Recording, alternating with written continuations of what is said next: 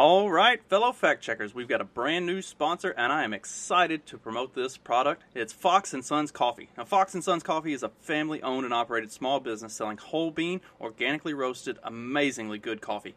On their website, Steve, the company's founder, describes how his love of coffee started with special Saturdays with his dad when he was growing up. Steve wants to share his love of coffee with you and the entrepreneurial spirit with his sons. Check out the website, foxnsons.com. and take a look at their best offer, a monthly subscription for 3 bags of coffee with free shipping for $38.89. Also, Steve's been on the show. He's a friend of the show. He follows us on the morning after as well as here on Fact Check This Podcast.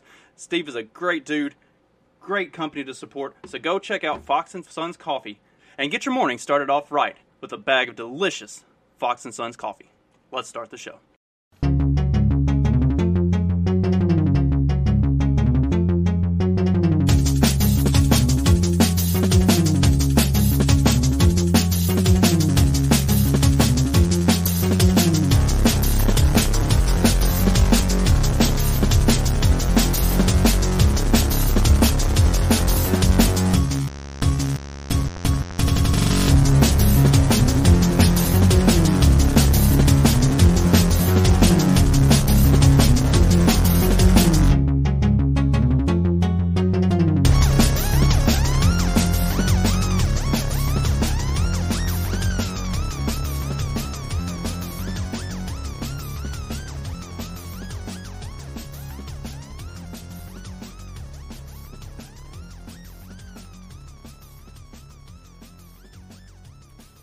All right, Fact Check This Podcast. And tonight, we are going to get away from politics, generally speaking, and we're going to talk some sports ball.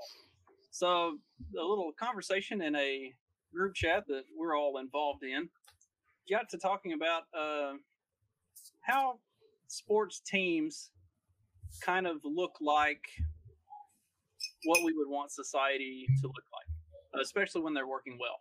And we all had different examples, and we could tie it into football, soccer, basketball, baseball, a little bit of everything. So tonight, we're going to talk about how society kind of organizes itself around the structure of sports teams.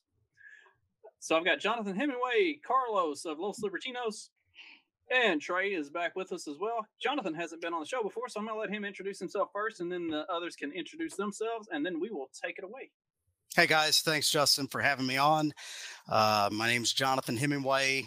I was a basketball coach at the high school level for 15 years and got into running basketball camps and became a national evaluator full-time for about 7 years. And today I am a full-time father and a part-time farmer, and I do a little bit of this and that, and I've been reading a lot, but I'm glad to be on the show talking sports and culture. Carlos? Hey, what's up, Vatos? Yeah, man, thanks for having me on. I'm the host of Los Libertinos podcast, and I definitely put sports on the front foot on my show. It's something that I especially football, and my whole bid is that I want Texas to win a World Cup before the United States does. So I think that should, I built a stadium in my backyard. I'm all about this shit. I'm not playing around, even though I am playing around, but I'm not really playing around. But yeah, man. So I include that in my show, and I interview all kinds of people, and I always try to put that in the mix there if I can. And I got a good one coming up this Thursday with Daniel Coffin, where this is the second time I've interviewed him, but the second time we got into sports, and so it was interesting to have a different take because, I have my normal sports talk with the homies here, but sometimes it's good to hear some fresh takes that are different. So I'm excited to be here too to get some fresh takes too. If Carlos does not bring up either football or boxing in an episode, then there's probably something wrong. Yeah, something's going on. Trey, go ahead. Yeah, so I'm Trey Fucci Daniel. I run the Trey Fucci Daniel YouTube and Twitch channel, and then I also have a Trey's Think Tank YouTube channel that I do more politics stuff. But I like to cover both politics and gaming, and sometimes go mix the two together. So that's kind of my stick. So I'm trying to think of the best way to kind of kick this off. You just did. You just did that thing, kicking it off. I thought you already go, man. Yeah. Well, I meant the more nuanced conversation around sports. Let's kind of take it from what's going on right now with football. Like, where do y'all draw kind of some societal parallels between American football and the culture and society, and kind of how you would want to see how we want to see that structured, and then we can take that and kind of branch off into the other sports as well. Well, I would say, like, I'm jumping and be the first one to say, I think that if you just look at American football right now, you can see that there's some like devolving of the structure of how the sport is played now. Like they're trying to engineer how the game is played a lot, with all the different, adding new penalties and adding, different infractions depending on how, like, the roughing the passer on, Tom Brady is different from the roughing the passer. I mean, that could just be a missed call, but like there's definitely like some perspective of some devolving of stuff where, you see fights breaking out sometimes between teams, and that would happen. But like, I think it's happening, like things are happening in a lot worse rate. Like the engineers are trying to manage the game now, and it's not really just allowed to be played between two very disciplined teams anymore. It's a lot of star players who are just they're allowed to flaunt. You have people like Deshaun Watson, all these people beating their wives and everything, and yet they're still in the league, and it doesn't matter. But somebody like, whether you think Tim Tebow was actually a good quarterback or not, I mean, I don't think that he was given a shot just because of his notoriety in that way. Those kind of things happening, I think, are to the detriment of the sport itself. Like just making it more about discipline and team play in the sport should be the most like integral part of it. Until Peyton Manning came to Denver, Tim Tebow won more playoff games than anybody they replaced him with. Yeah. So my take is that because American football is so ingrained culturally from, for basically since probably after middle school, you don't play in elementary, but middle school and up. And it has this, hierarchy style of the prom king is the quarterback and the prom queen is the cheerleader kind of style.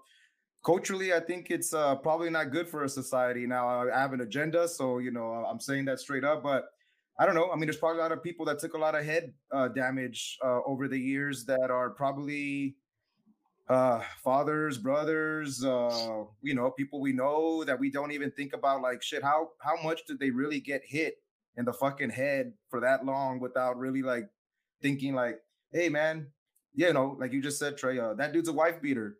Whoa, I'm not saying that you have to have brain damage to beat your wife. I'm just saying, like, yeah, man, you probably, you take a lot of hits. And one of these lines that I've kind of said one time was that I know American football came out of the Ivy League schools, and it was being started and played in like a lot of these elite schools, high schools that all these lineages of presidents and stuff come out of. And I don't know how much brain damage do they get to think that they can become the world empire and shit like that. I mean, I don't know, man. I think there's a lot of people that are physically probably not well because of American football. Now, does that translate to like, oh, it's a bad cultural thing?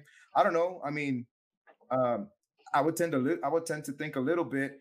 And then on the sports side, like on Trey's point was, I would just say that the managers are just trying to manage profits, so you can just see that the protection of the high asset players is understandable.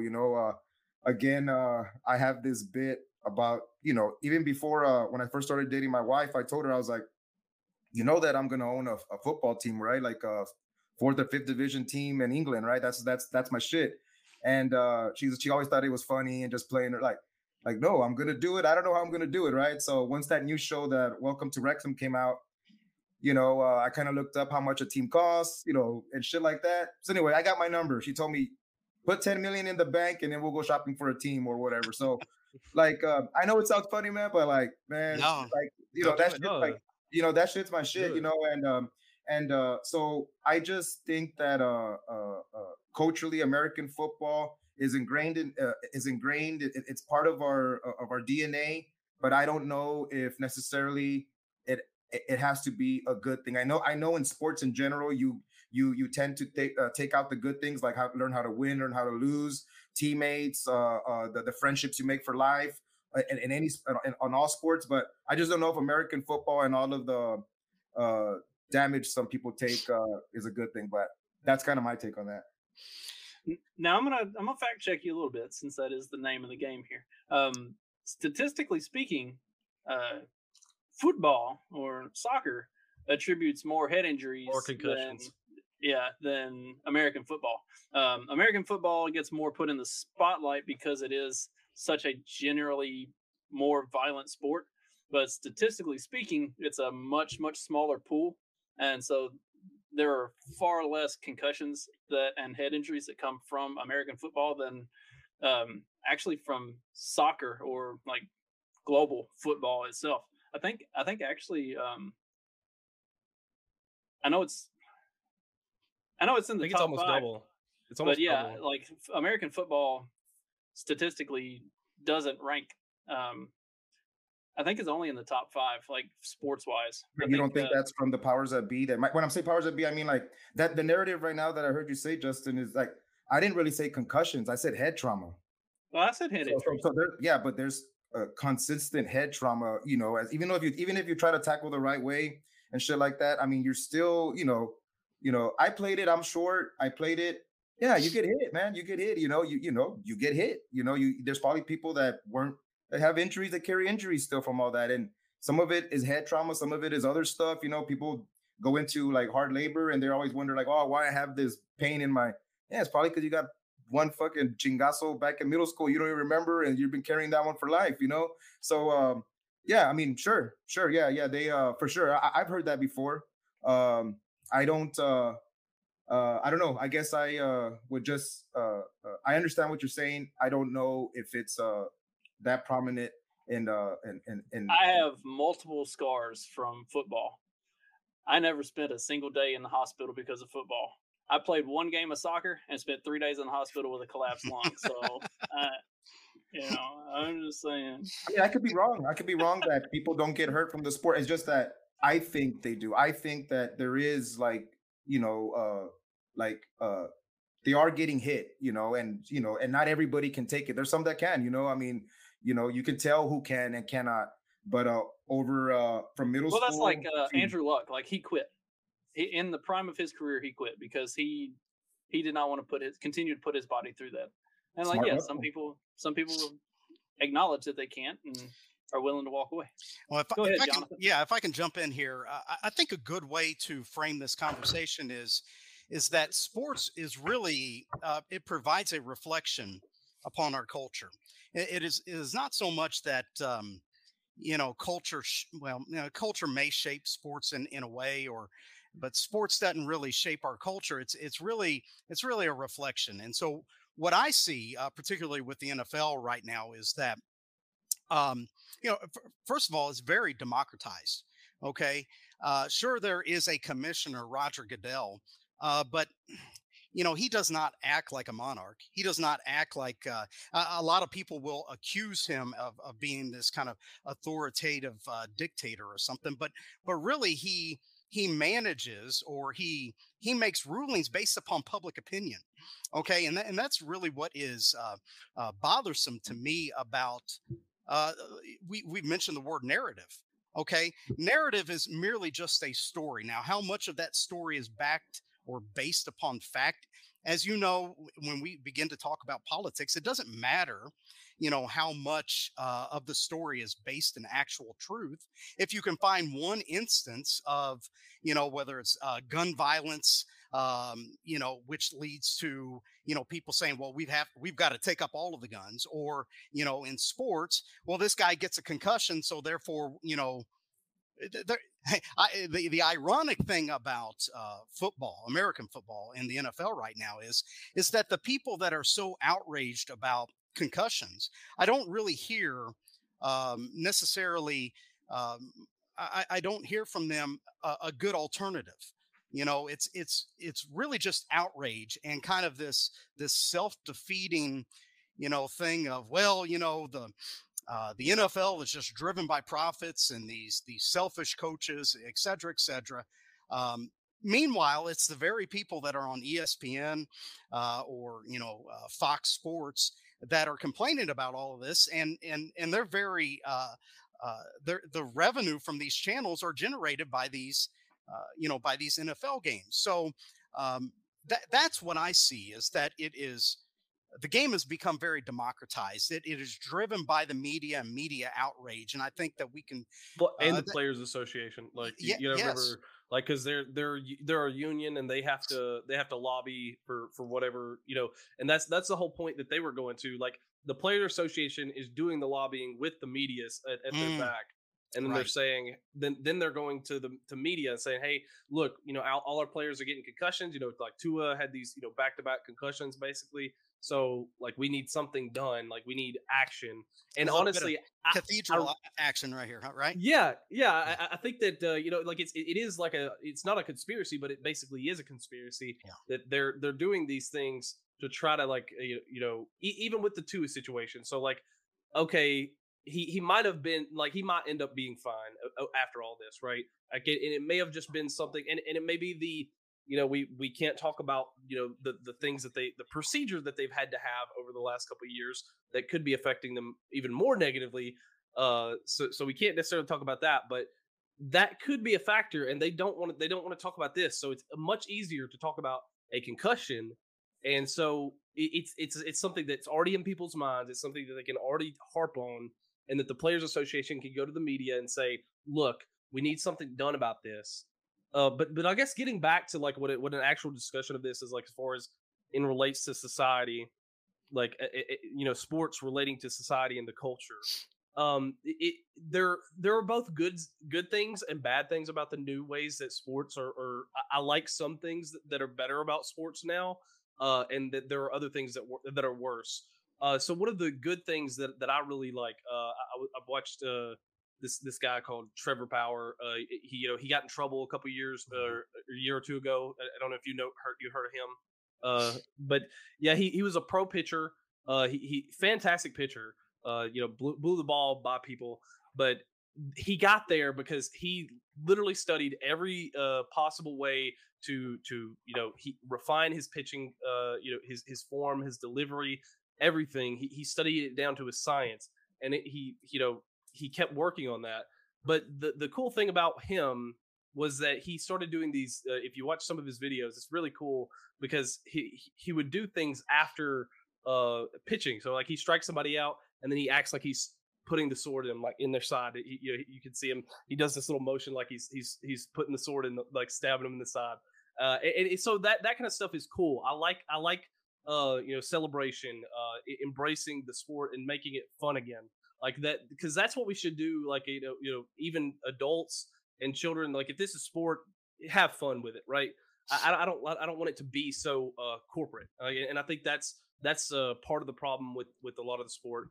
But also, the other problem that I see in our society is, other than that, we can't have fun. Like, you can't. There's NFL is called the No Fun League for a reason.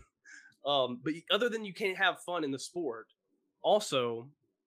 The structure, like I said, they don't have the structure to where the players aren't just allowed to act a fool. Like, even though I like AI and I like Allen Iverson, him saying talk about practice, like, I don't gotta go to practice, whatever. Like, that whole mentality and that kind of stuff translating to broader, broadening across the sport is definitely a detriment and a sign of what society is going to be like. When you have players saying, what we're talking about practice, I don't have to go to practice, like that kind of stuff is a symptom of what society is going to. And whether you can like that direction to say, hey, maximum freedom, he shouldn't have to practice if he's good enough. Okay, that's your opinion, but that definitely is a sign and a symptom of what the culture is going to do at a broader scale. Like, if you have players, Yeah, that's what I'm getting at, is like those kind of things. LeBron doesn't necessarily have to go to practice if he doesn't want to, because he's superstar. No one will care. He'll take the fine. None of that matters to them. They can skirt all these lines of what would be discipline in the sport, and just go about their business. That takes us to a word that Carlos had used in hierarchy, and every sport has it. Regardless of what sport you're playing, there is always this sort of unspoken hierarchy within the team. Like since we've been talking about football, quarterback is always the most important thing, right? Like he's put on the top of the pedestal every single time. But then the thing that you start to look at, and like you talked about AI may have been the best scorer, just flat out put the ball in the hole scorer the NBA has ever seen. Behind Kobe. I mean, arguably. But he never won a championship. He only made it to one championship. His team was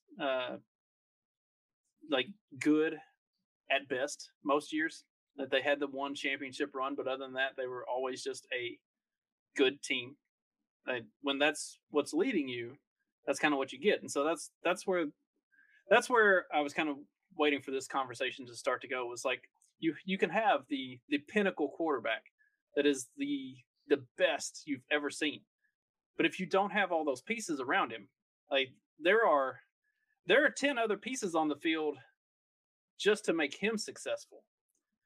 And then once he's off the field, I was thinking about this earlier. Like, look at Matt Stafford. Matt Stafford put up 4,000-yard passing years multiple times while he was in Detroit. He put up gaudy, massive offensive numbers. He and Calvin Johnson, just year in and year out, would light up scoreboards. And they were a perennial basement dweller because the other side of the ball couldn't stop anybody ever. Like, so when you look at sports, you have that hierarchy. You have the ones who are at the top, and then it kind of filters down. But sports functions in the way that we would like to see society function, in that if you don't have everybody through that tree actually doing their job, then it doesn't matter how good the guy at the top is, because if you don't have that support structure, it falls apart. I mean, look at the Golden State Warriors. Like, like Steph Curry is great. Okay, I'm not gonna discount like what quality of player Steph Curry is, but he is. I don't like LeBron, but he is nowhere near the caliber of player that LeBron is. You don't have him capable of exploding to the rim at any moment. You don't have him capable, like, he doesn't have all the tools available to him. Like, he's mostly a 3-point shooter. That is his primary role and function. And he can pass well. Those are his two primary functions: shooting and passing. Like, he can't maneuver to the basket as well. He's not, he doesn't have the strength to be able to finish. He doesn't have a lot of those tools. But whenever you have other players that are part of that team, part of that squad that can fill that gap, and that whole unit of Golden State Warriors basketball team is cohesive enough, they can beat LeBron and whatever other big three superstars that they have on the Lakers team or whatever. They can stomp them like 40 points, like beat them by 40 points, no matter what. Just because they're a more cohesive unit. Because Steph Curry knows he's going to pass the ball, he's going to shoot threes. He might get a layup every now and then. That's about it. But he's not trying to be the big guy. He's not trying to do any of the other things that LeBron has to do. LeBron has to be a presence at the rim. He has to be the point guard sometimes. He has to be it all. Like, LeBron has to take over more of the roles, and as such, he always ends up bearing more of the brunt of the responsibility when they lose. I think the point here is that in order for you to win a championship, you've got to have one of the best, particularly in basketball now. And Carlos, you can speak to soccer more so than I ever could. But in basketball, like, you're going to need one of the probably top 7 to 8 players in the league year in, year out in order for you to be in the championship discussion. And then on top of that, you're probably going to need at least like one and probably two other all-stars to surround that that top 10 player, so to speak. So basketball is very star dependent, but that's not to say that it's entirely an individual game. And I think that's kind of the interplay here that we're trying to discuss is it entirely individual or is it entirely collective? And I think the beauty of basketball is that there is this weaving of both star power and collective cohesion. Yeah, and earlier, Justin, when I had brought up the hierarchy, I had brought it up in terms of like how American football uh, is, I guess, how would you say, like romanticized, right? Of the king and queen in high school. So like it's kind of like that, and it just keeps going. But to me, I don't know if in American football it always has to be the quarterback to me, but to me it's like the captain. Whoever the captain of a team is the chingon, right? I mean, he's the one that's everybody's gonna go down with the ship with, whatever the captain is. And um, um, so I don't know in American. I'm assuming they have multiple captains, I guess. In soccer, there's always one on the field, the one that wears the band. I don't know how it is in basketball, but I'm assuming there's probably multiple captains and stuff. But the reason too on the hierarchy part, I bring that up for then the other side of my bit, which is like boxing, right? So like if you want to just have the hierarchies fight each other, then you watch the Sport of Kings, right? Then you just watch two motherfuckers go at it. And then there is no more, even though there is, I understand, Justin, the team, the corner, the all of the fight promote, all of that stuff is part of the management to get you to that point. But when you're inside the ring, it's war. It's war. I say that that boxing is boxing is the act of two sovereigns asking the state permission to kill each other without consequence. Right? So when you go ask the state permission to kill the other guy, of course there's these rules, right? The state's gonna manage, right? You said Trey, manage the rules to make sure nobody really gets injured. But go ahead and kill each other, in that ring. So I tend to just stay mostly in the realms of soccer because I think that's also like the Sport of Kings as teams and the team format, and then boxing. But culturally, I do like that. So this is culture, right? Like now, like the influences of Latinos coming into the channels. I mean, you'll see some of these ratings on a lot of these like Liga MX and all that stuff, like doing better ratings than a lot of the normal sports that you would that America. I think that's good. I think that it is good for the American culture. I think it's good that there's more football influences from the Latino side or from the Premier League side or the European side, and all of that mixing is going to be good for society, I think, because in football there's a lot of fairness involved, and I know sometimes it kind of gets a bad rap, like, oh, it's a soft sport and all that. I don't know, man. I mean, you got a collapsed lung, I mean, it's not that soft, So, but I think culturally, it's good that football is starting to go to get a hold, and especially with the World Cup coming in 2026 here. I say that too, like, I don't know. I'm sure you guys know all that stuff, like, oh, the New World Order is coming, at old school Alex Jones shit. Hey, the New World Order came in the form of the 2026 World Cup, right? Canada, United States, and Mexico are co-hosting the World Cup. Anybody's against immigration, let me tell you, man, there's going to be chingos of motherfuckers are going to come on visas and they ain't leaving, okay? So hey, football is life, man. I'm telling you guys, man. I'm telling you right now. So, that to me, football is a pace setter in life for culture. Around the world, it mostly is. It's not here yet, but it will be. And I'm calling it early, and I want to be a part of that in the early side of it. It sounds like globalization to me, Carlos. Jonathan mentioned something that I wanted to tie into the larger scope of this conversation. He talked about how, like with basketball specifically, but also, I talked about the quarterback in football. Trey had talked about the really good pitcher in baseball. I'm not sure what the position would be in in soccer or football exactly, but I know like everybody knows like Messi and Ronaldo, like the star players, like that dude who is the absolute like alpha dog player. So there is an interesting blend of like you have to have that alpha, right? You have to have that guy that sits at the top. But then you also have to have the people that play the other roles. Like in basketball, you've got to have a rim protector. You've got to have somebody that's, that can lock down the paint. You've got to have that guy that, that can pass the ball. The guys who set good screens, like help other people get open. Like you have to have people who do these different jobs.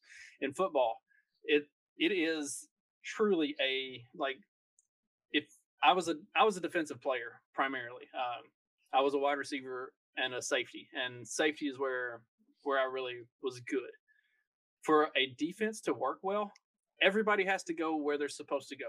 Everybody has to know their job and do their job. And if somebody won't do their job, then the whole thing breaks down. We had a game that we were playing against a team that had a running quarterback, and the sole purpose of the corner was to step up and set the corner and force the quarterback when he would roll out. Right. When he would roll outside, the corner had to step up and force him to turn back so that we had linebacker coverage in the middle of the field.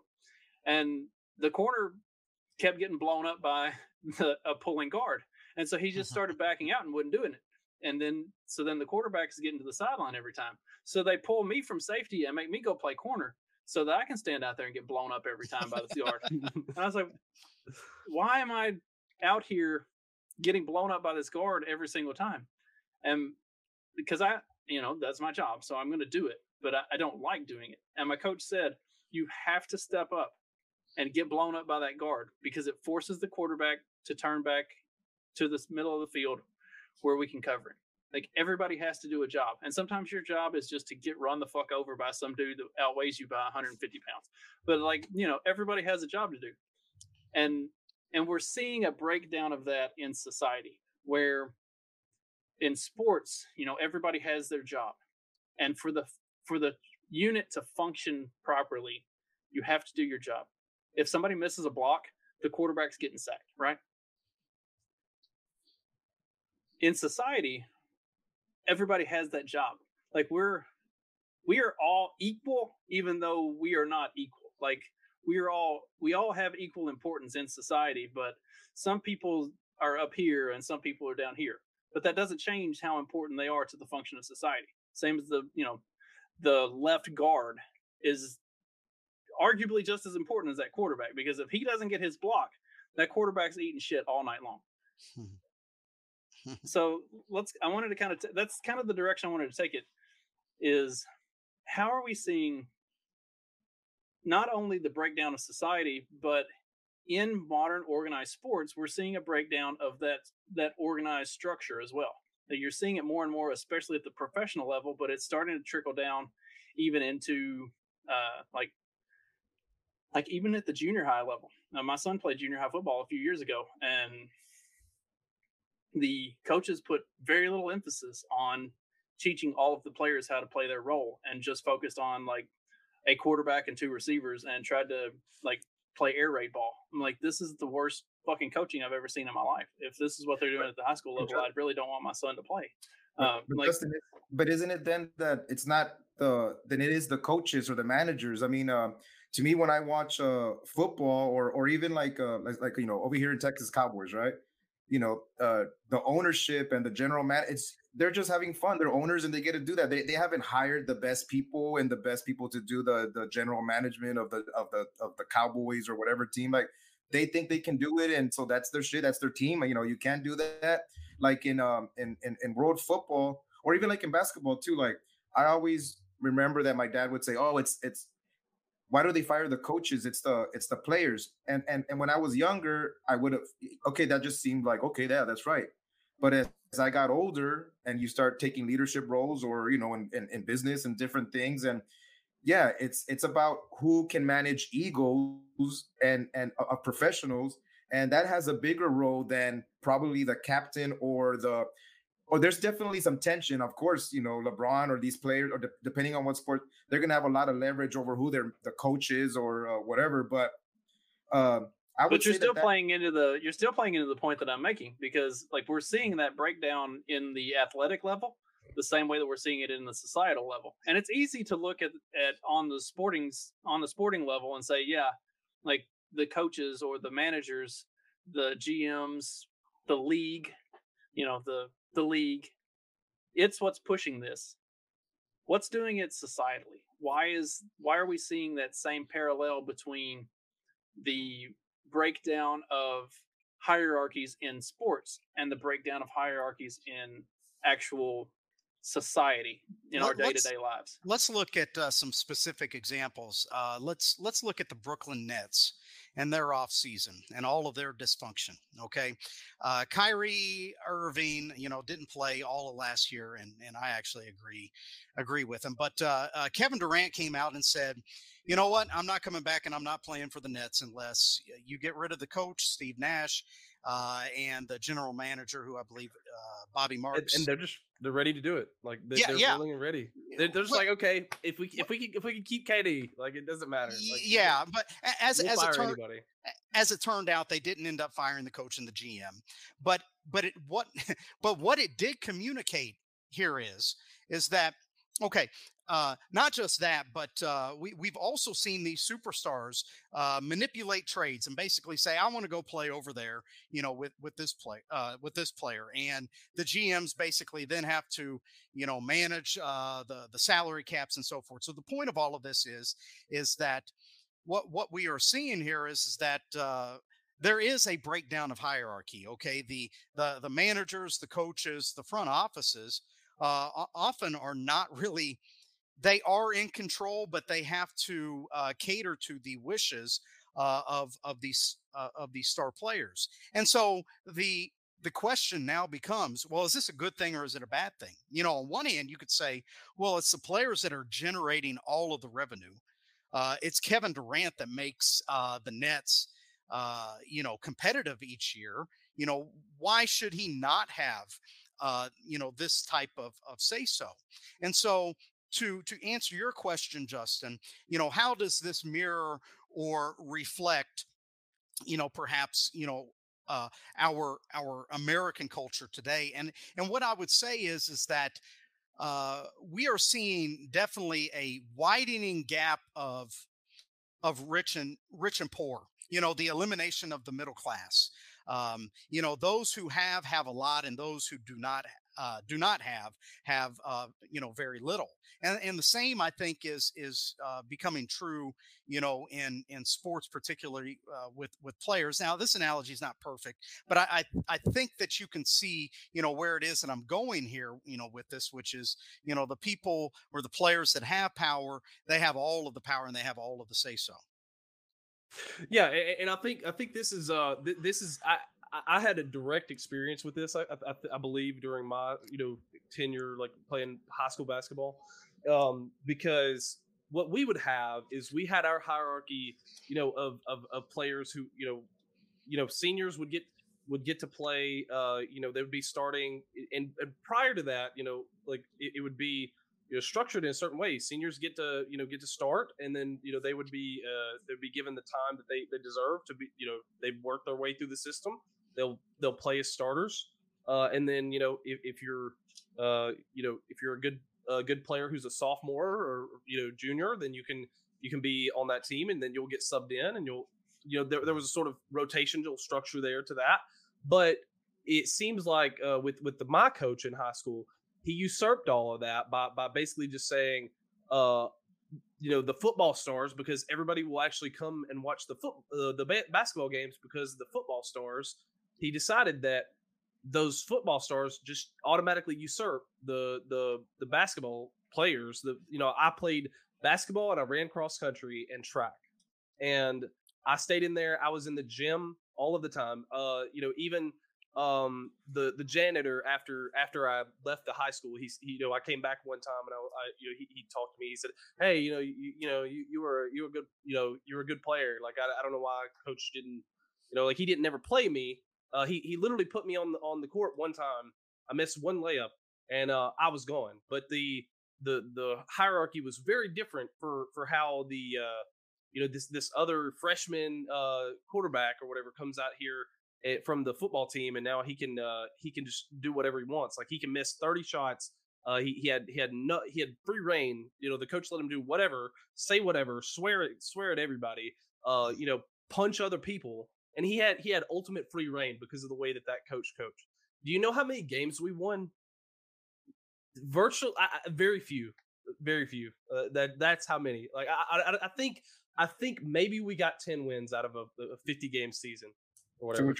So are you agreeing with me from a little while ago that football culture isn't that good? That your coach still felt the weight of that culture of American football, of having to look at those players as hierarchy just because they play American football? It wasn't right. It wasn't right.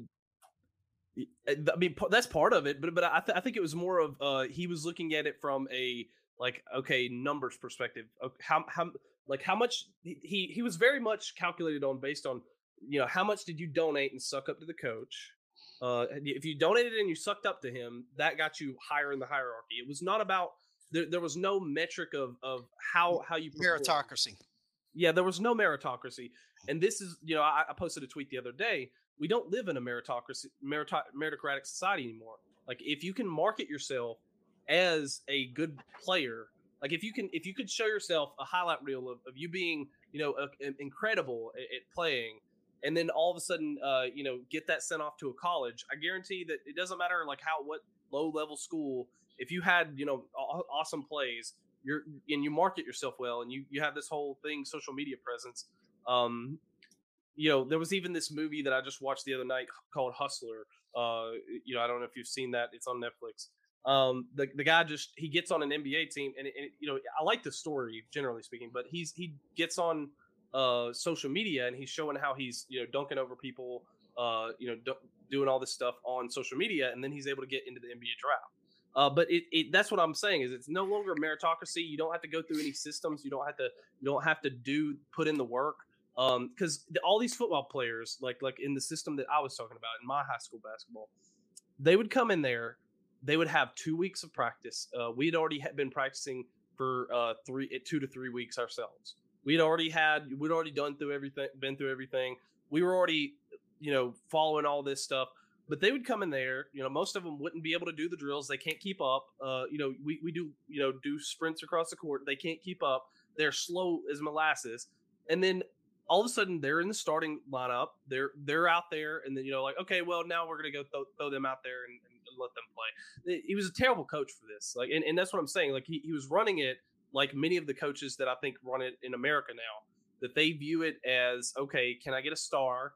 Can I get the marketable revenue from the players who everybody knows? Especially if they're in on both the basketball and the football team. Basically that way ensure this sort of revenue source, ensure that we have the star players and pull everybody that we can. And that's it doesn't matter whether they're good or not. That's just the hierarchy is revenue and star power. I do remember this one video where Coach Pop went to Europe to do a class for European coaches. And I watch it every once in a while when I'm all fucked up. I'll go watch it just to go see what's up. Because even though we're speaking of the breakdown of culture, when I hear the breakdown of culture for somebody that thinks being on the front foot, right? Whether it's in boxing or soccer, right?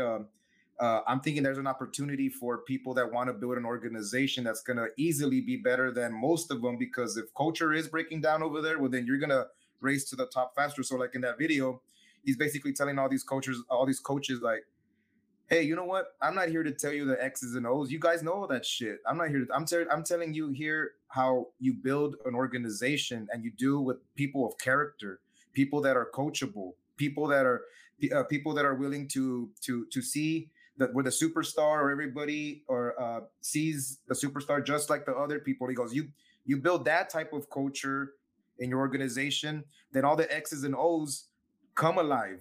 They come alive as the way they look on the board. They're gonna come alive on the court. So That was yeah, always a nice thing with Pop was Tim Duncan said it regularly. He knew he was going to get yelled at for fucking up just the same way as the 15th guy on the bench. Like it was he had that culture of there was a very real hierarchy of who was, of importance as far as what everybody did in terms of their role on the team. But at the same time, you had that guy at the very top, the one who was running it, and everybody was equal. It is a true organization of equality, whether you are the Tim Duncan or the 15th guy on the bench. You're all, to some extent, the same under that leadership. And the hierarchy is the idea of integrity and character of the person. That is the hierarchy. The people that manage it, that's just, they need to create a culture and a system, and then the system starts running itself. And then you try to influence other coaches. I know Jonathan knows how much Pop has influenced the league through the way that he's done the coaching, and probably anybody that runs through the Spurs organization understands that. And then he's creating a culture beyond the Spurs, so he's basically trying to influence all of the NBA in that way. But anyway, yeah, that's Coach Pop. I had it from we saw that up front, I heard this story a while back when I was I guess you could say training to be a coach. I was learning to be a coach. I was doing a lot of reading, going to coaching clinics. And I remember this story about John Wooden, the legendary coach at UCLA. And one of those years he had Bill Walton, on his team. And Bill was famous for having bad knees. And, it would get, in the middle of the season, and he would miss practice. He would go right to the training table, after school, and he would get treatment, and there would be ice, ice his knees, and whatever it was, and once he got the question, I don't know if it was from a player or maybe from an outside person, because Wooden was real big on some of the things that we're talking about right here, which is if you get a chance to Google Pyramid of Success, it's one of the most famous things that any basketball coach is put together, and he talks about all these traits and virtues that are necessary for a successful team to happen. But anyhow, the question was, how is it fair that Bill Walton, star player, All-American, everything, he doesn't have to go to practice, but yet his backup has to run sprints and and everything. And Wooden responded. He said, "We don't treat everybody equally, but we treat them fairly." Okay. And I think that that's a really important point right here when we're talking about a society, when we're talking about a culture. If we are trying to treat everyone equally, there is going to be there's going to be unfairness. Okay. It's actually going to it's going to create more harm than it is good. But I think that any good culture, any good society, any good team will focus upon fairness, and fairness is not always equality. Yeah, I think like even between like my family or your family, like I'm going to choose my family over like you and your family, like that's we're treating each other differently. That's unequal. Like these things are going to be fundamentally unequal in our treatment of each other person, and you have to mitigate all of that, and that's sort of where I think that some of the coaching has failed in a lot of especially in youth sports. A lot of the youth sports, I think that the coaching fails because they treat it they treat it unequally, but it's not in the way that they should. So like like you were saying, Bill Walton is a star player.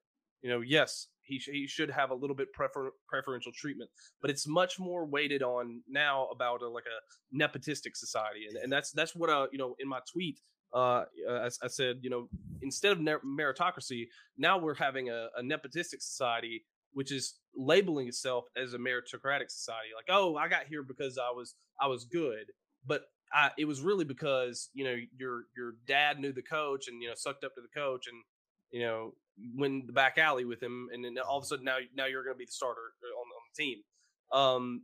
And that's sort of where we're at now with this sort of coaching. And that's why, coaches kids is a sort of thing, like people will become coaches so that their kid can be the starter, be the star. And then they don't have the same obligation to the other players to uplift them and teach them and try to drive them to be developmentally good at the sport and develop the discipline they need in their life. Yeah, at every level, the coaching part is different, right? Like, when you say kids, I mean, they're kids, right? I mean, but yes, it is not good for the parent to favor the kid, but also, you like my nephew plays in a flag football team, and he sucks. I mean, he's just playing around. He'd rather go gaming and shit. But yeah, the head coach is the kid is the quarterback, right? So then you can just tell that is in there.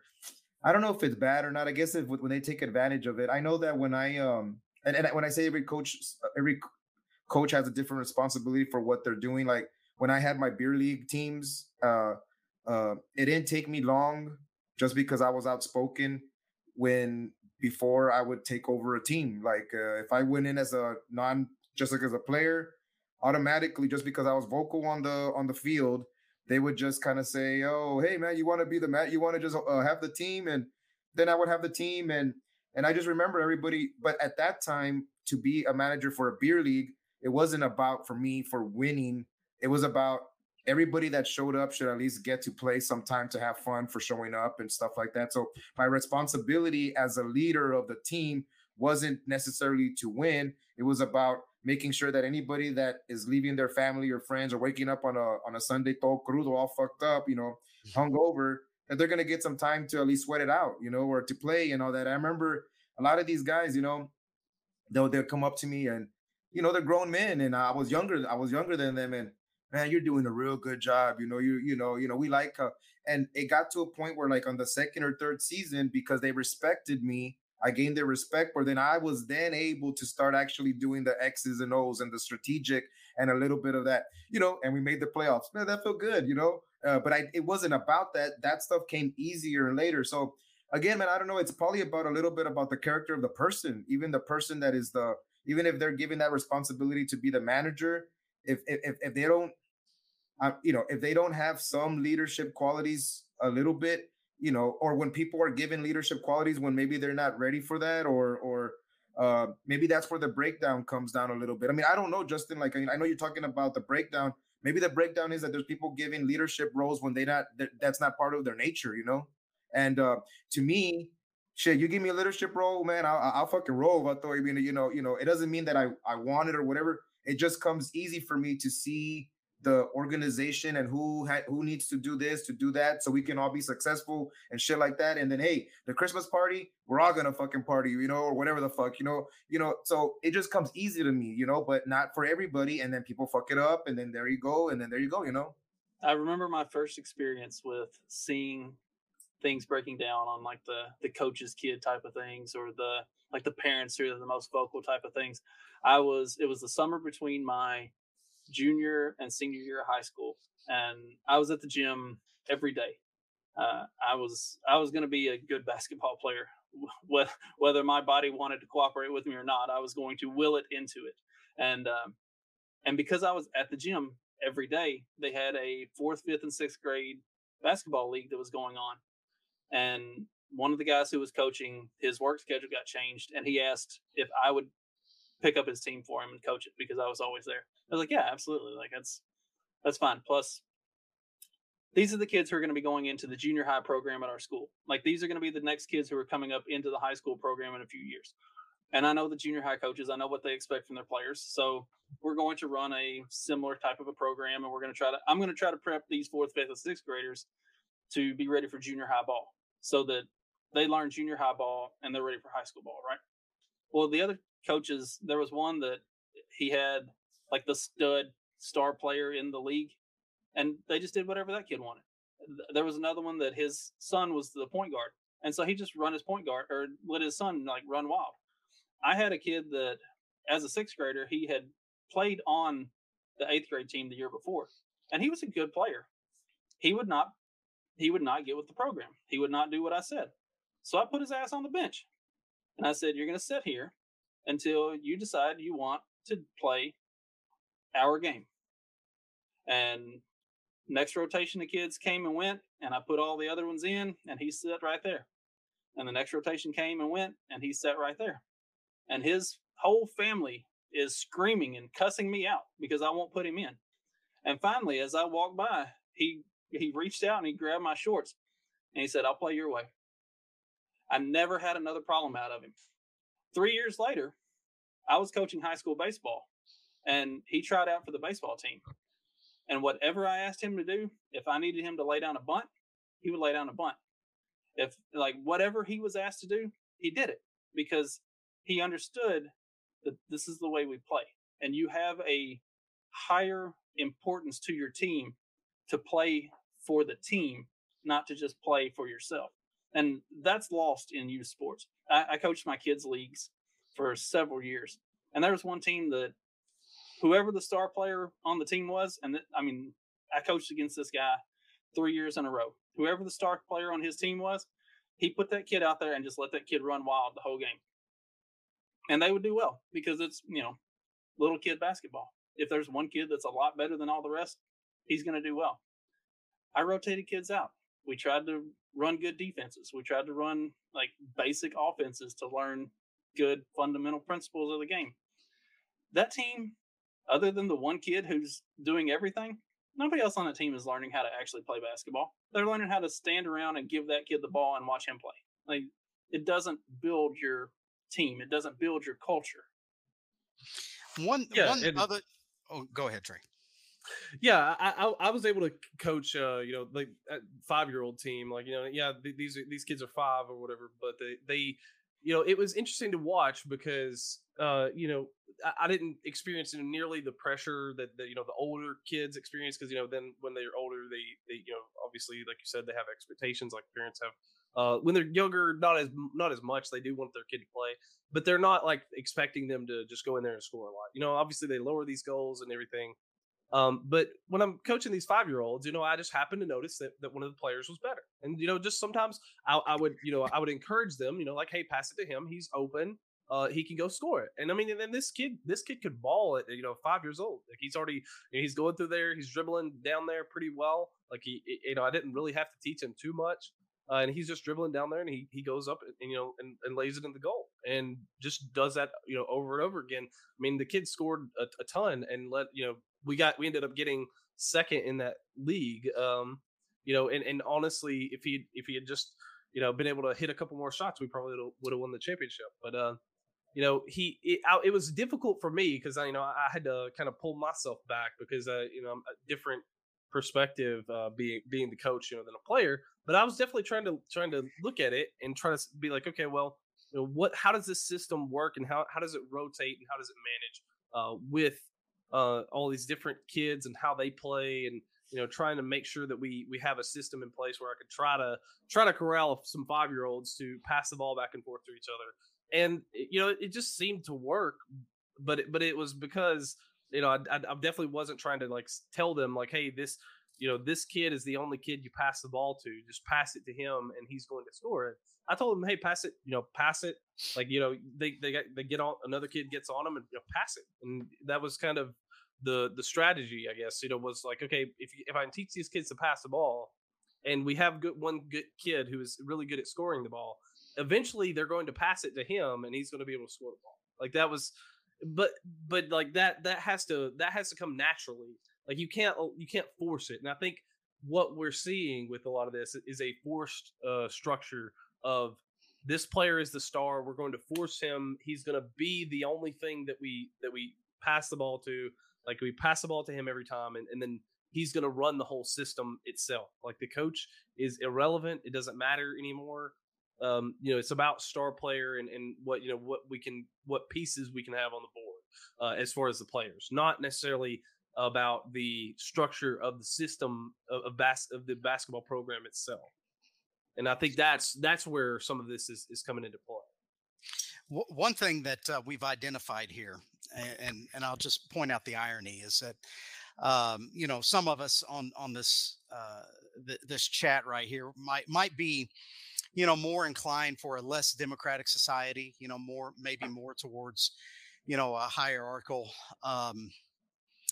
you know, I guess you could say, whether it's monarchy or ruled by the aristocrats, which is what it really is, anyhow. Natural elites. There we go. We have all experienced a situation in which we felt like we have been mistreated by the leader that Trey, you've talked about it with your coach, and Justin, you alluded to it. And guess what? When I was in high school, I felt like my coach my junior year misplayed me.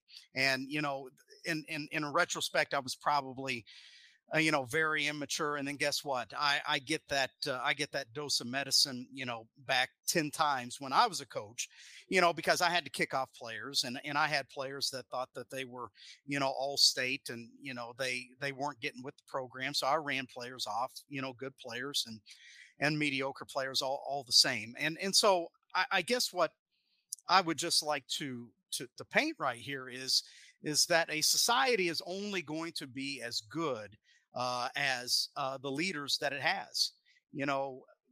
I think the tendency a lot of times is that when we have bad leaders, we want to democratize it, or we want to say, well, let's take a vote, one of those type of things. And the moment in which it gets to, this mob mentality, it's already, it's just a matter of time before the whole system breaks down, which is not to say that you can have a good society or even a good team, when you have a bad leader or a bad elite. So all of this is really predicated upon, natural elites, natural leadership that is competent. And if they're not competent, if they can't do the job, they're going to be replaced, or they should be replaced. And generally in sports, there's only so many 5-win seasons that you're going to be able to endure, whether it's your fault or not as a coach, before you are replaced. And I think the same goes, for a society that is, coming apart at the seams in various ways. So I just wanted to point that little bit of irony out.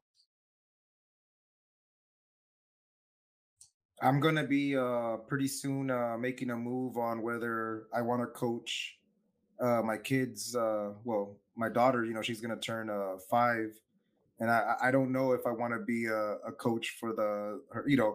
I don't know if I can just sit.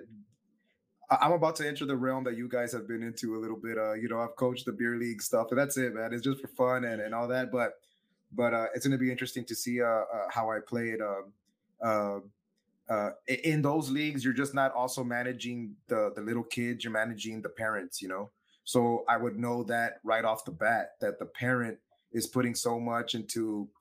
There's some parents that think that their kids are gonna, when they don't know what it really takes to be like an elite player that makes it professional and all that shit, and they're thinking that they have a ticket to who knows, man, but who knows what they're thinking. But for sure, from my perspective is I'm gonna make it fun, that the kids are gonna be engaged. If I have a team, the kids are gonna be engaged, because at the end of the practice, we have to do some shit that's fun, that keeps them wanting to come to practice, to make sure that even though they're gonna trust me I'm gonna have to actually almost get to their level of, like, I don't know, I've thought of different ideas, but I've thought like of fun ideas where they bring me down a notch at the end of the to so I can just look at them right in the eyes in a way, and then they'll trust me. I don't know, maybe I'm overthinking this shit, but like I am I don't know if I want to do it yet, because what happens if my daughter sucks, and then if she sucks, well then of course if I start something like a league, not a league, a team, or as a coach or whatever, yeah, I'm gonna finish it off. I'm gonna finish it off because I entered it. But then you have to manage it different, and then I have to then it goes into if a kid sucks or not, well then just teach them to be a good little kid of character, and all that stuff. Like Justin's story about that kid, he was good at sports, but then he learned something important. It'd be interesting to know, Justin, whatever happened to that kid, if he still remembers you and remembers some of that shit.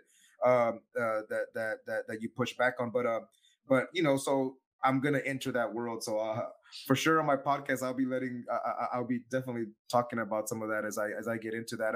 Some of the same kids that are the same age. Some of the parents have asked like, "Oh, are you gonna do it?" Or, "Hey, I'm already coaching a team. You want to coach? You want to bring your daughter over here?"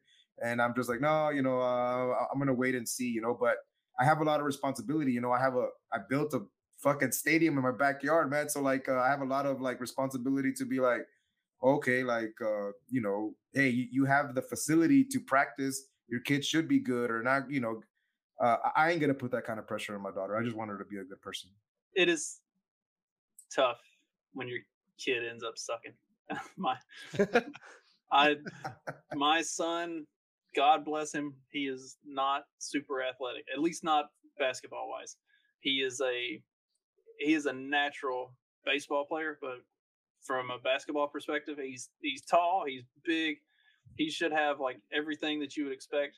He is no good at all, and it sucks. It hurts a little bit, but I don't treat him when he was playing. I didn't treat him any different than the other kids who also sucked. Like we're all trying to learn together, and some kids learn and some kids don't. And it's a tough, it's kind of a tough thing to come up against. I got the unique opportunity to coach a homeschool league team here for a couple years. And the second year, we had a set of twins that when we started the season, they couldn't throw a beach ball in the ocean. And by the end of the season, they could get the beach ball in the ocean every once in a while. Like they were still not, they weren't sinking any 3-pointers, but they could hit a layup, at least half the time. And that was a huge accomplishment. And I would have other kids, and they played on the JV, and I'd have other kids on the JV that'd be like, we could win this game. Like, why do you have them in? Why aren't we in? Like, well, number one, it's a JV game. I don't care if we win or not. You're going to play in the varsity game. They're not. I want them to get game experience and to learn. And the great thing about those kids is I would ask them after the game, like, all right, what did we do well? And what did we suck at? And those kids knew. They knew what they did wrong every time. Like, they could tell you, well, I had this and I missed this. I had this defensive assignment and I lost my guy. Like, they knew what they did. So they were learning. Like, they were growing. It was coming together up here, even if it wasn't coming together on the court, And that's what you want to see, is you want to see that improvement with the kids, whether they're it's baby steps with that caliber of a player. And then, you have higher expectations for the varsity. Like, if the varsity is missing those same things, well, then we have other problems. Like, now we've got to start looking at personalities and egos. I had a kid that it was the end of a close game and he was my best scorer. And I set him on the bench for the last 4 minutes of the game because he wouldn't play defense. He's like, and his dad got mad at me and he didn't play the following year because of it. His dad kept him off the team because I wouldn't play him in that game. Like, he doesn't play defense. Like, okay, he scores every time down court. He's letting his guy score when they come back. We have to have stops or we're not going to make up the point differential here. So I don't care how good a scorer he is. He will not put forth any effort to play defense. And until he shows me that he is willing to put forth effort to play defense, he's going to sit on the bench because he's a liability on the court. And some kids and some parents can't accept that. And so you'll be the bad guy in that case. And, it's one of those things that you have to learn to live with. And I think going back to the societal thing, if in society, Jonathan had talked about this earlier, like the ones who are the loudest and the most out, the most forthright about everything, and the squeaky wheel gets the grease, so to speak.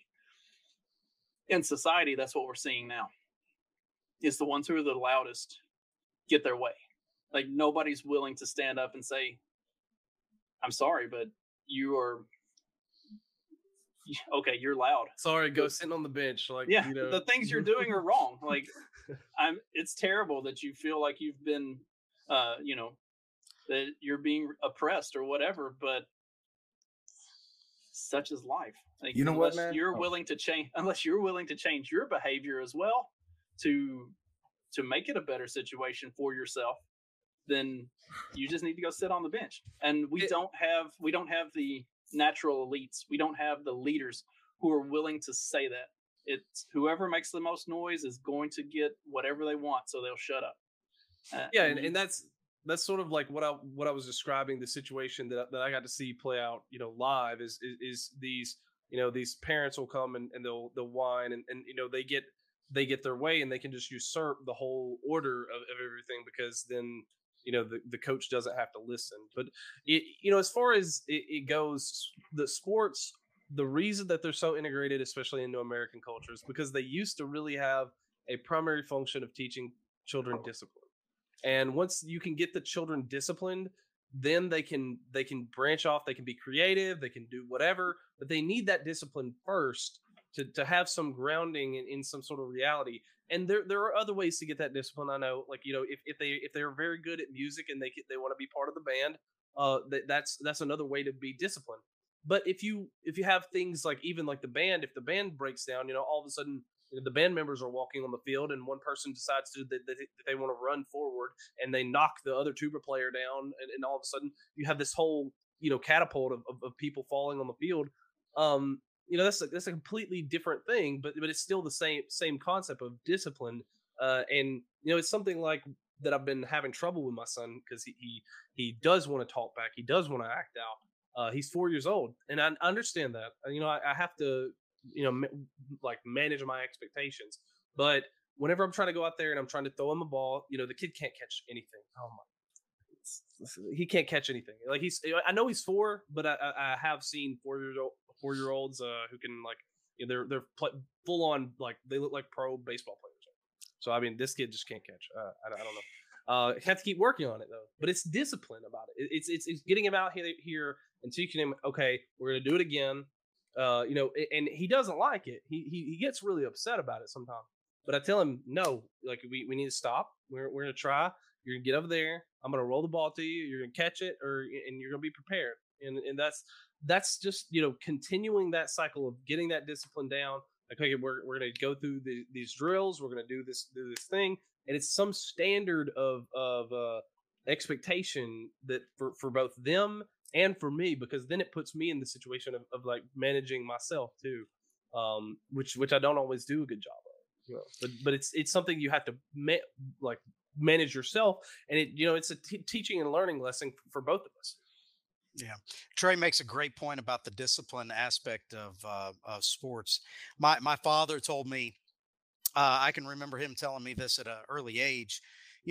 American life, or even like pre-industrial life, kids, kids were on the farm. We live in an agrarian society, so they would have chores, milking the cows, cleaning up the brush from, around the house and so forth. So there were things that they had to do to be disciplined and understand, how to make their household or their homestead, work and be successful. But once we became so automated as a society, there was this gap. And so sports is really, really important for our youth. I believe that because, these kids need to have something to teach them, like you were talking about, these virtues, of discipline, of teamwork, of honoring leadership, so to speak. Like, if the coach tells you to do something, you do it, even if you disagree with it.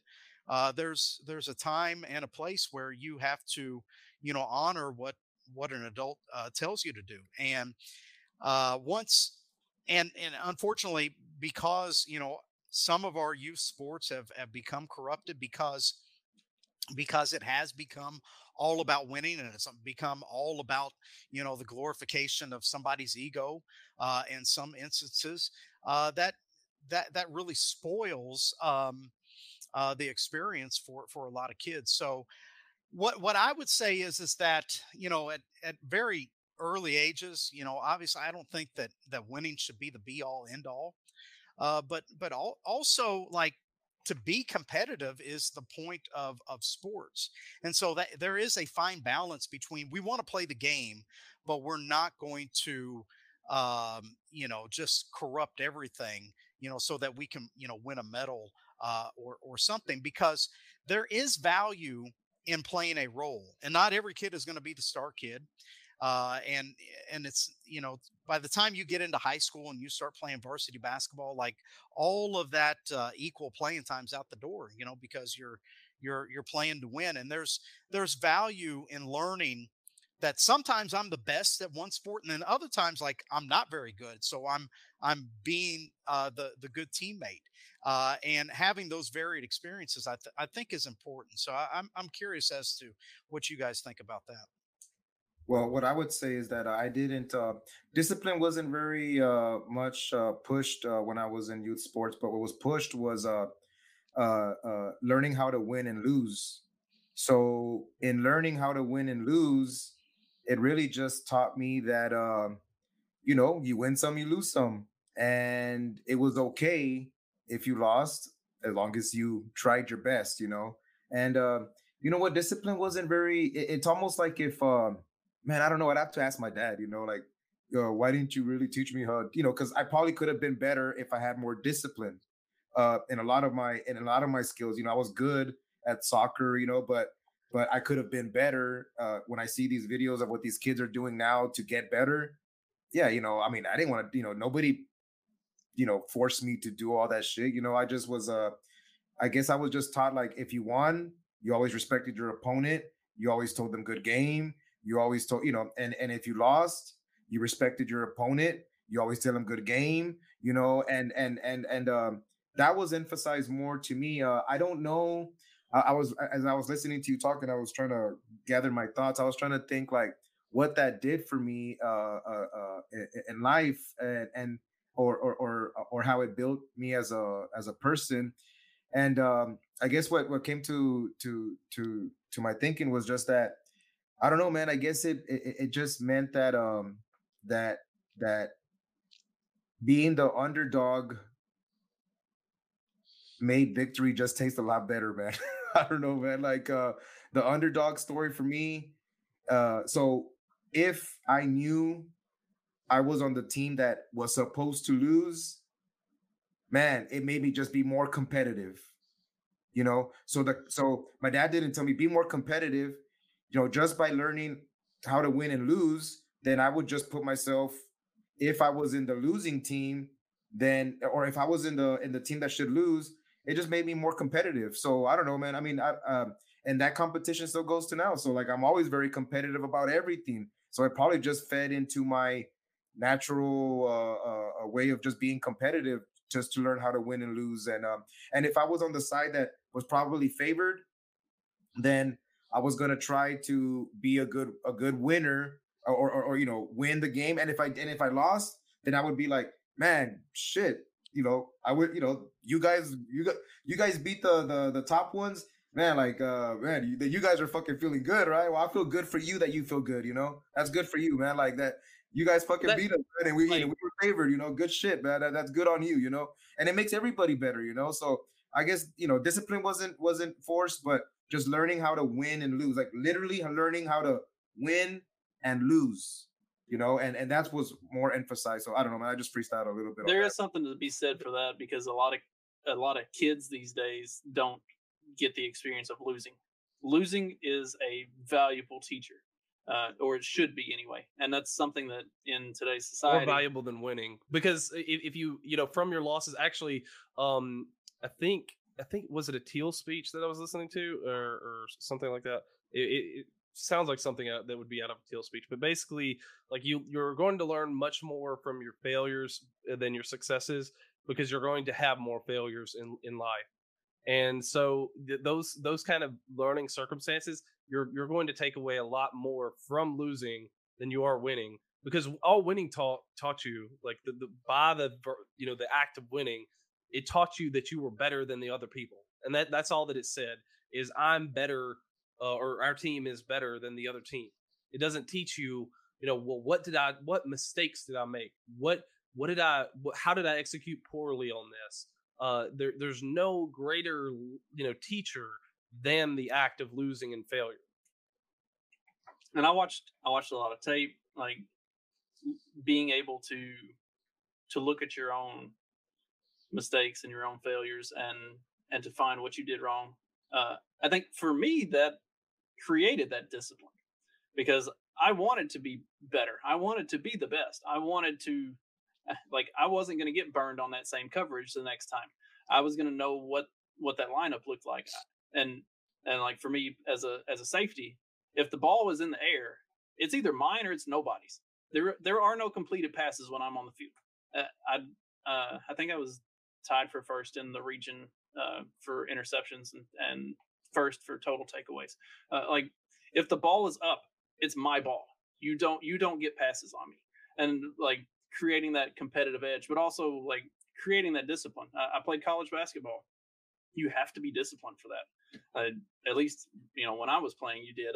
It's definitely a different game these days. But and I tried to explain that to my last year coaching the homeschool league. I had a couple kids that were very good. They probably could have played like D3 ball or NAIA ball. And they asked me about it. They were like, what do we need to do to play? It's like, well, you're going to have to be more disciplined. You're lazy and sloppy.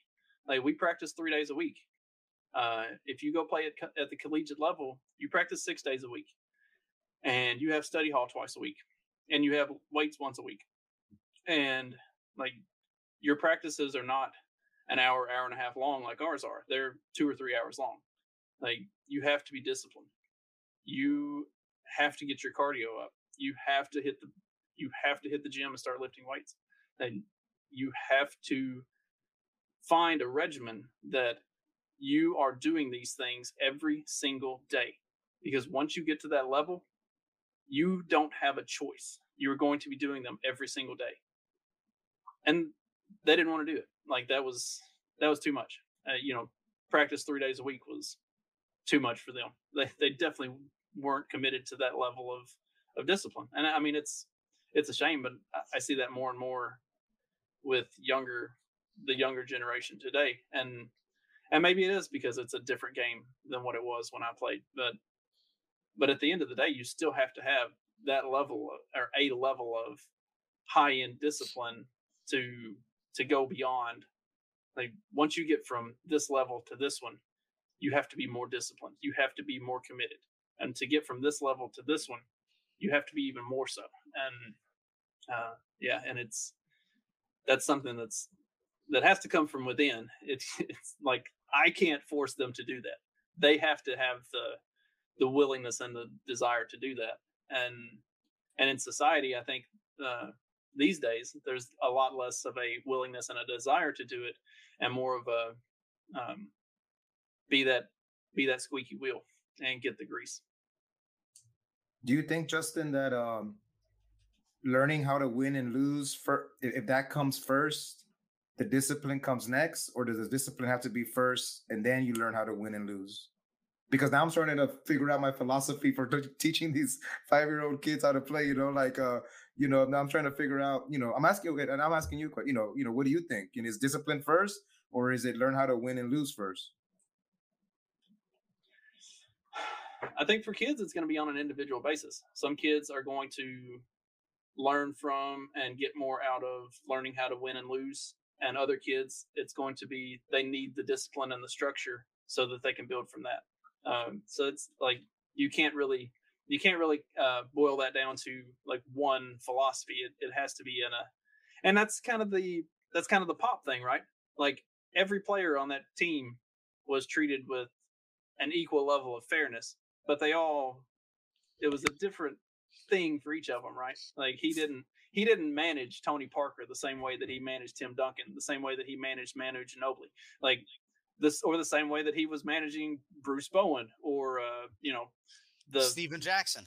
Yeah, the guy at the end of the bench who would play, when he was giving all the rest of them the day off.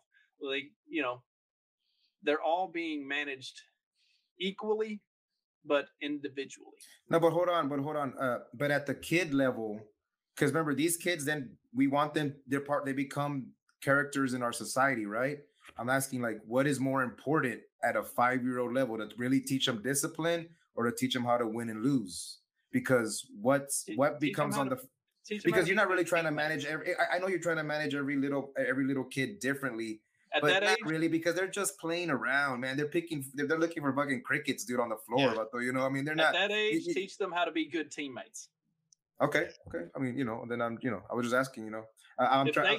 If they can learn how to work together as with each other and just get along, then you're gonna have wins and losses, and then you learn the lessons from those. And when when you start learning the lessons from those, then you learn how to be more disciplined. But teaching them how to be good teammates, which there is a level of discipline involved in being good teammates. So they're gonna I guess maybe the discipline is gonna go first to an extent.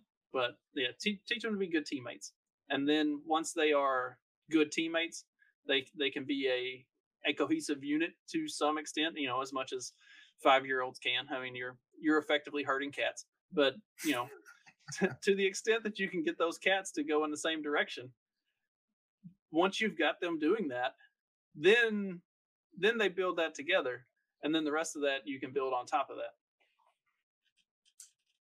Yeah, can I tell you guys a story about when I went into when I got interviewed by the FBI for having to I know you discuss what I had to discuss about oh no that's obvious, but though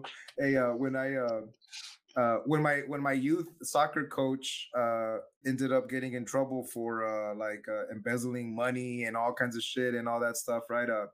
But this is a funny story, man. I was good at soccer. You know what? I'm sure that you guys know this. Like, you were in one team in youth sports that played all the sports, right? It was what was it?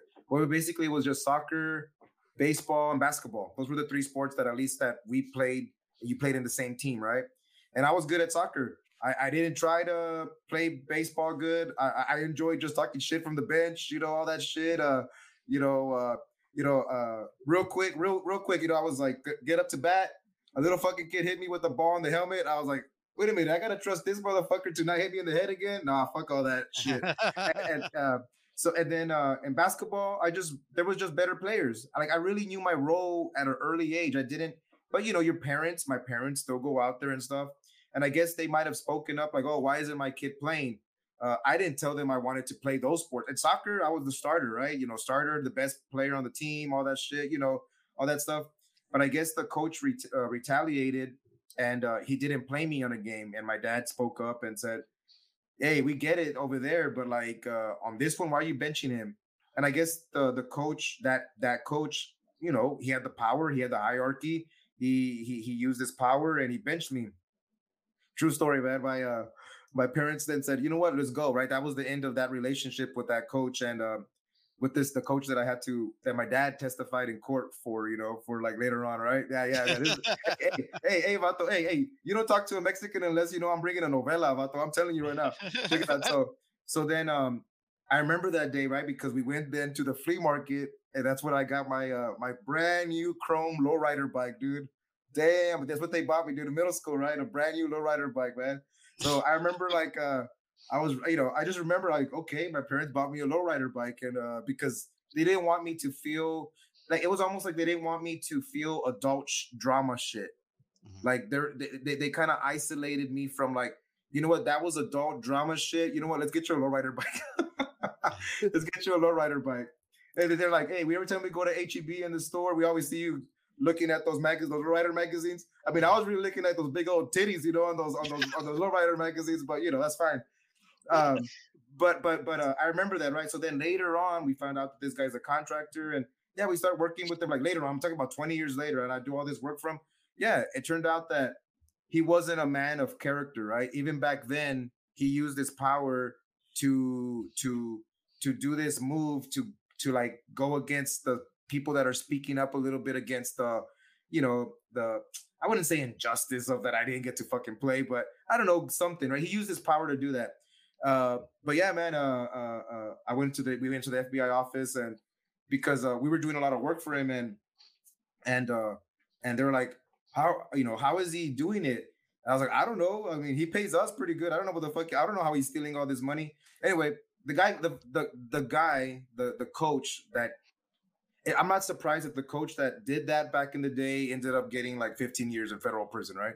I mean, I'm not surprised by that stuff. And then, and I feel bad because at that time I was more of a more, I was more partying, like getting drunk, and my dad goes, "I'm gonna go testify against the coach," and I was like, "Oh, I don't want to really go," and I feel bad that I didn't go because I didn't think about it back then that my dad was basically getting them back, for like the, for that shit, And anyway, I just side story, but yeah, I mean, yeah, we need better coaches in our society, right? That's basically so.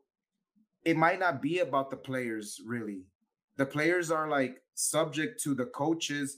The players are a product of the coaches. So like when we have these, like Trey had the coach that wasn't playing it fair, he probably saw some shit in his life that wasn't fair. And yeah, we need better coaches, better managers of people and all that. But yeah, like Justin, like that. I mean, I'm really interested to know whatever happened to that kid, man. That one you said that you taught him. I mean, if you tell me that Vato's in jail, then you didn't do good enough.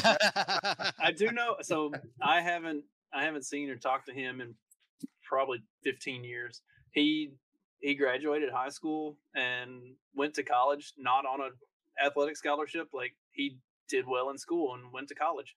So I'm going to assume he turned out all right. Like that's important, man. He probably didn't forget that. He won't forget. He doesn't forget he won't forget that, man, that you checked them, some kids got to get checked, the ones like that, man. And that's important, that, you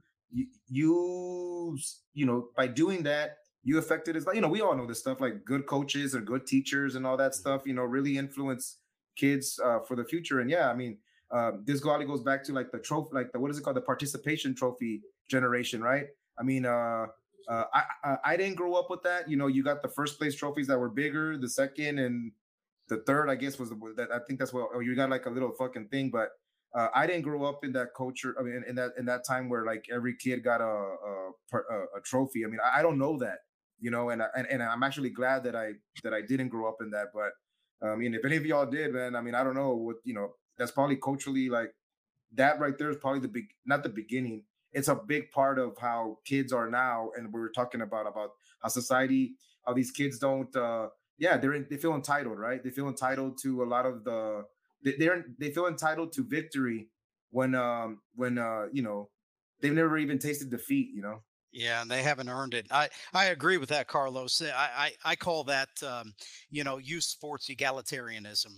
Where and also that ties into this whole effort of like self-esteem, where we have to kind of like manage, how everybody feels about themselves, and we're so scared, that a child or an adolescent, might have a negative feeling as a result or as a consequence of something bad happening. Guess what? I told my daughter this, the other night, like life isn't fair. You may have done something and you expected something to happen, but it didn't happen that way. Sorry, like that's just the way life is. And the key to life is being able to, work in those spaces where we don't get the anticipated results and having the proper attitude. And one thing that I would like to add on this topic of coaches, no matter what age level that you are coaching, whether it's 5 years old or, a varsity team, a coach is a teacher first and foremost. If you are a coach only coaching to get wins and it sounds like I'm contradicting myself, but I don't think that I am, because a good coach is a teacher that teaches the fundamentals of the game. You need to know at least the basics, how to teach the fundamentals, the basics of the game. And part of that, if you are really a good coach, you will be able to teach, like these are all building blocks. In basketball, you dribble the ball up the floor, you've got to be able to dribble, and you've got to be able to dribble with both hands. And people on the wings have to work to get open. You've got to teach, those building blocks, and, you've got to be able to, pass with either hand, move without the ball, all of these things. And if you can do that, then there's a point to everything, which is the point is, the objective is we're trying to score, we're trying to win, we're trying to keep the other team, from scoring. And, a good teacher is going to be able to kind of paint that picture for the kids. But if you're unorganized, if you don't know what it is that you're talking about, it quickly becomes confusing. The kids lose motivation, et cetera, et cetera. And that's where I think a lot of coaches just default to saying, well, who's my best player? Here's the ball, go shoot every time. Well, that's not being a good coach. That's not being a good teacher. So I think it all kind of fits in together. And you've got to know your sport. You've got to study the sport. And, on top of that, the last thing that I'll just add right here is if you know your sport, the fundamentals, how to teach to win the game, there's got to be an overriding purpose. And I think this is what Carlos was talking about earlier. Maybe it was Justin, how to be a good teammate. What is the purpose of all of this? And, it can't just be, to win the game and stick it in the other person's face, or, I see this a lot too. Moms and parents will get the picture of the kid with the trophy and, brag about the kid and all of that. If it's only about that, that's really surface, shallow level. Like, there's got to be something deeper that we're teaching with the game, and it all kind of threads together. That's the way I see it.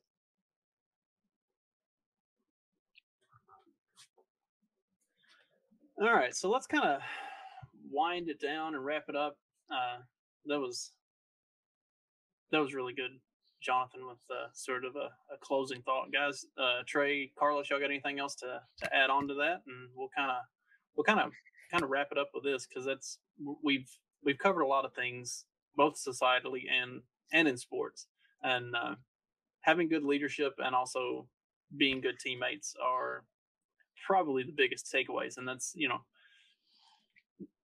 you can be both. You can be a good leader and a good teammate. As someone who spent most of my career in management, that's one of the biggest things that I've learned is, like, not only am I in charge of leading and having that responsibility, but I'm also a part of the team. Like, I have a job to do, and it's being successful is vital. Being successful is relying on me doing my job just the same as it's relying on everybody else doing their job. So as a coach, as a leader, you are just as much a part of the team as everybody else who is, on the team. So what else you got? I guess as a sort of closing thing that I would just say is that, my whole life, I guess, from my perspective, has been this sort of sequence of failed leadership, whether it be my parents or the leaders that I thought would have been the people to look to and throughout society, whether it be my coaches or teachers or whatever it may be. None of them seem to have the best interest for me at heart. And it's something that's difficult for me to coming to this age now, where I have to be a father, and having had a father who I didn't feel like was assertive enough in and of himself to be capable of trying to take the leadership role that I believe that he deserved. It's something that I'm trying to wrestle with myself, and it's definitely a learning experience.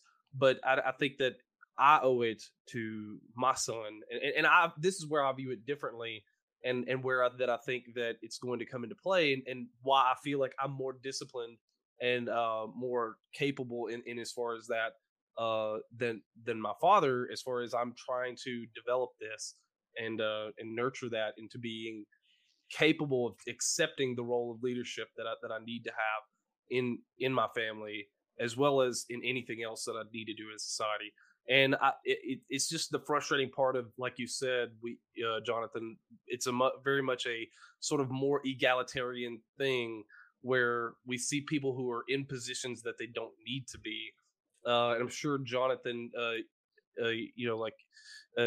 Justin, I'm sure Justin, you've seen other managers you mentioned before, that there are other managers that are not like the leadership that you're trying to portray, of being the just leader, of trying to make sure that everything is a fair system that everybody's operating in. You may have favorites, you may have friends, you may enjoy certain other people working with you than others, but definitely setting up that fair system for everybody is going to make for a better society in that way.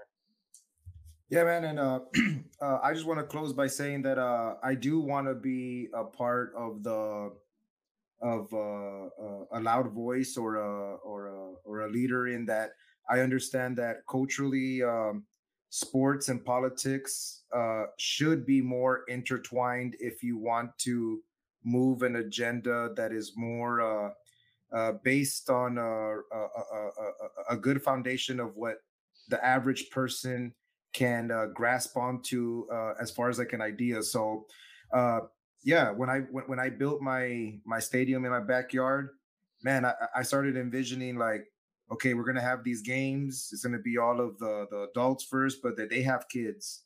They're gonna bring their kids, and they're gonna see how the culture that I'm setting up here, where everybody needs to play right. Hey, no hard fouls. Be clean. Be this, and then of course those kids are gonna learn about the crazy vato that talks about Texas secession, and they're gonna start spreading that out to their middle schools and the high schools and all that shit. So like, yeah, I mean, I know I'm joking around, but I'm not about this. I mean, I'm really trying to do what I feel is right for my family, my friends, my culture, my community, and I live this shit, so self plug, check out my podcast. I'm slowly trying to do I put that in my shows and stuff like that, so check it out, and for sure, for anybody that thinks that someone that just gets into sports is like not smart or something like that, man, I'd be surprised that a lot of those people that just are only into sports, check out their net worth before you start talking some shit, and realize that they have a lot to bring to the table than just like, oh, they're just sports people. You'd be surprised that just because they don't get into politics and all that. So I want to be somebody that tries to bring a little bit of that sports culture and the political culture together to do something good for my community. Sports is incredibly valuable to society and culture, and whether you have a direct involvement in it or not, it has probably impacted your life in some way. And I think that's something that, especially in some of the circles that we all tend to run in, sports is like this dumb thing, but it's really not, and it really is incredibly important. And there are some very deep conversations that can be held around sports and that tie societally back into everything that we see in our day-to-day lives. Guys, thank you very much for joining me. This has been great. Hopefully we'll do it again sometime.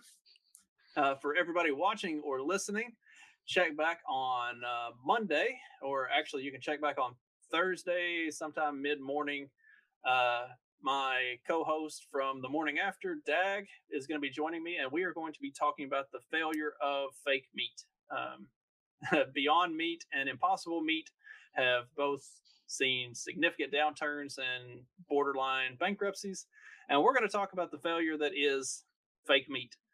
So tune into that on Thursday, and if you miss it on Thursday, the podcast version will release on Monday. In the meantime, hope everybody has a great rest of your evening, a great week, and we will catch you later. Thanks, guys. Thanks, Justin. Don't forget to head over to PalomaVerdeCBD.com and check out our longest and most favorite sponsor, Carlos and Vanessa Abelar and Paloma Verde CBD. Get all of your CBD needs, and you get 10% off your order of $75 or more, plus anything over $75 is free shipping. So head over to PalomaVerdeCBD.com to get all your CBD needs. Have a good week, everybody.